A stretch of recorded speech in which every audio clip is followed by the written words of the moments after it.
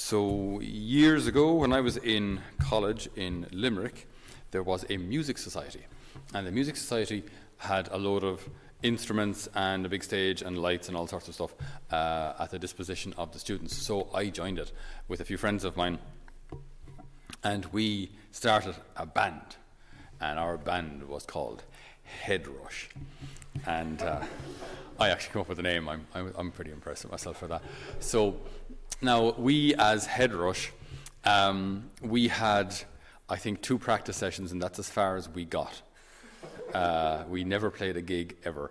That was mainly because of the completely different music styles of all 4 of us. Our drummer was into drum and bass, so I won't even do it now because we're on live stream. But it's a fast-paced drumming rhythm. Our lead guitarist was into all that kind of screaming kind of music. I was singing like Country Roads, Take Me Home. I was into kind of ballads and that sort of stuff.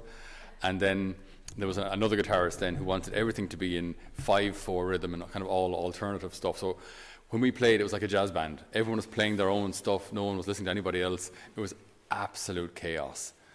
And I find it interesting. It's an interesting kind of analogy for what can happen in a parish or what can happen in the church as well, that everyone can be busy, be busy doing stuff. But unless we're rowing in the same direction, you don't get anywhere. So everyone's busy, and we can be kind of patting ourselves on the back for being so busy. But if we're not, if our goal isn't clear, well then just the resources are just kind of going every direction, and we're spinning around in circles, or maybe even going backwards. So a clear goal, it sounds so obvious when you state it. When you actually say it out loud, it sounds so obvious. But in practice, this doesn't always happen. A clear goal is essential for any kind of renewal. Also in your spiritual life, a clear goal. What are you trying to attain? If you don't know, then how are you going to get there? Because you might kind of wait for the current of life just to kind of carry you there. But what if the current of life isn't going that direction? And invariably these days, the current of life is not going towards a deeper, more fervent prayer life, a deeper devotion to the Blessed Sacrament, a deeper love for the Rosary. The culture is not going that direction. So we have to know what we want. We have to know what we're called to. We have to know where we're going, or at least where we're called to go. I might know that I'm called this way, but I might be kind of pulling myself that direction, but at least I know where I'm called to go. So that has to be very, very clear for us, for each of us as individuals, that we choose this as individuals, that we, as such, obviously as a church, we have to know where we're going, but also as individuals. Okay? So, the overarching call for everyone is heaven. Now, you can call heaven different things. You can call it unity with God. You can call it eternal happiness. You can call it oneness with the Trinity. But ultimately, heaven is being taken into God. That's the ultimate call for everyone. Okay. Now, how we get there, the steps that we, excuse me, the steps that we have to take to get there, are individual responsibilities on that road. They vary from person to person. Depends on where you are. Depends on your calling in life.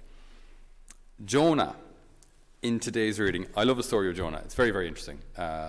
Because when Jonah hears God's call, and he knows it's God's call, he doesn't deny it or say, that wasn't God calling me. It's fine. No, he knew, absolutely knew, this is God calling me. God wants me to go to Nineveh. So I'm going to go to Tarshish. Right? Tarshish was there were a few places, they're not 100% sure. We're not 100% sure which Tarshish Jonah was referring to, because apparently there were a few. One was near Gibraltar. So it was like, the end of Europe, which for them was the end of the world. Okay, so you're calling me to Nineveh, I will go as far as I can the other direction. If I go any further, I'll fall off the planet, kind of thing. So that's how far away he wanted to get. So he wasn't unsure what God was calling him to. He knew well what God was calling him to, but did not want to do it. Okay? So this, maybe this is where we're at, where I feel I'm called to grow in my prayer life, which concretely means I should pray a rosary every day. Now, I can kind of to and fro and kind of hum and haw about that, but ultimately, do I want to grow in my prayer life or don't I? Do you know, I mean, like we can think about it. We think it would be nice, it would be lovely, but am I going to do this or not? Because if this is the next step I'm called to, well then, that's the next step. So are you going to do it or aren't you? Like, you know, there's no point kind of getting lost. Oh, I wonder if I was a mystic, or, you know, this is the next concrete step. If you want to grow in your prayer life and you feel this is what you're called to, do it. Take that step. Now. Stop waiting. Just do it. Or if you feel that the next step is the forgiveness of someone who you're holding a grudge against. Well, again, if that's the next step in this overall goal to sanctity, heaven, unity with God, well, if the next step is forgiveness, well then, start working on that. If the next step is rooting out of an addiction, addiction to phone or pornography or alcohol or whatever it may be, then if that's the next step, then start working on that. But start moving the right direction. Otherwise, we'll wonder why we're not getting any further, and why after years, my prayer life hasn't changed. But yet you've been on the cusp, on that, the threshold of the next step in sanctity, but you haven't taken it. Right? So Jonah knows what God's call is, does not want to follow it, because it may have difficult repercussions. Okay, as a prophet, we've said this a million times here, say it once more, just because there are new people here.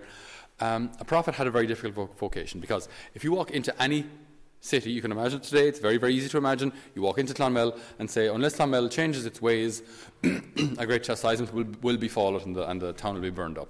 Okay, reaction of the people? Are you mad? Right? So people don't believe you. Okay? Now, you may have some sort of a sign, you may be able to work some sort of wonder. In Jonah's case, he didn't. He didn't have any, he preached it, the city will be destroyed unless it converts. Now, as we would say in Ireland, fair dues to them, but they actually listened to him. And the king declared a fast, and so on and so forth. Now, the problem is, though, if you prophesy something like this in a town, okay, say if nothing happens, loser. If something does happen, and a chastisement does come, why didn't you warn us more forcefully? Either way, it's your fault. Do you know what I mean? If nothing happens, you're just a madman. But if something does happen, some chastisement does come, it's your fault for not warning us more compellingly or convincingly. So you can't win. That's an awful job to be a prophet like. So Jonah prophesies that the city will be destroyed unless it converts. It does convert. And now Jonah's annoyed. He's indignant. He's actually fell into a rage. Why didn't you destroy them? You told me you would destroy them. God says, no, I told you I'd destroy them if they didn't convert. They converted, so what am I supposed to do? And he said, yeah, but and so he's annoyed at God. Because if you could say the city shall be destroyed if you don't convert, and then it's destroyed, told you. And you're proved right. But if the city isn't destroyed, now there's no evidence that what you said was true at all. So he's left in this kind of so it's funny because he says it twice. He's angry to the point of death. All right, and the discussion with God is very, very interesting. When God asks him, "Have you? Where is it now? I might as well be dead as go on living." And God said, "Are you right to be angry about the castor oil plant?" And Jonah replies, "I've every right to be angry, to the point of death." He really drives, I've every right to be angry. So he has this kind of miserable vocation as a prophet, and then the weather's beating down on him, and he's getting the east wind blowing in his face. He's just rightly miserable. I get it. I understand him. I do understand him. But then the Lord says, it's just so beautiful. Okay, keep in mind Nineveh. That's an Assyrian city. So Assyria, not Syria, Assyria. So on the way over to Babylon. You're not fully in Babylon yet. So it's northeast of the present-day Holy Land. So they weren't Jews. Okay, so they're not the chosen people. You're upset about the castor oil plant, which cost you no labour, which you did not make grow, which sprouted in a night and perished in a night. And I'm not to feel sorry for Nineveh, the great city, in which there are more than 120,000 people who can't tell their right hand from their left, so people who are lost, can't tell their right from their left. Am I not supposed to feel sorry for them? And that's why we have the psalm then, O Lord, have mercy. You, O Lord, have mercy and compassion. Right? So we're seeing something of the Lord's heart, even like what we were saying yesterday about divine mercy, that divine mercy, the devotion to divine mercy with St. Faustina, doesn't reveal that God was merciful. God has always been merciful. But at times we need to kind of get back to these back to basics, back to a basic understanding of God, and don't forget his mercy. So, ultimately, let's draw this whole thing to a conclusion. Each one of us on this great call to sanctity for the church, sanctity for our parish, sanctity for myself, all of us are called to this great vocation of sanctity. But all of us are in different places and have a different next step, which God is calling us to. Taking that next step is what brings us forward. And if we prayerfully discern and know what that next step is, do it. Do it. Stop thinking about it, reflecting on it. Do it. And then after that, there'll be another step.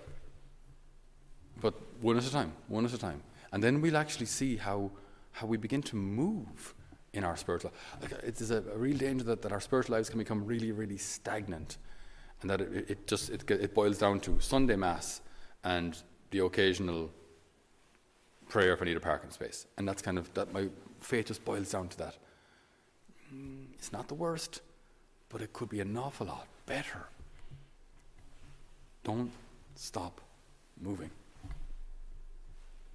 So we ask the Lord today to help us to take that next step in our spiritual lives, and that next step towards sanctity, whatever it costs. May the Lord plant within our hearts that deep recognition and knowledge that he is full of mercy and compassion. Amen.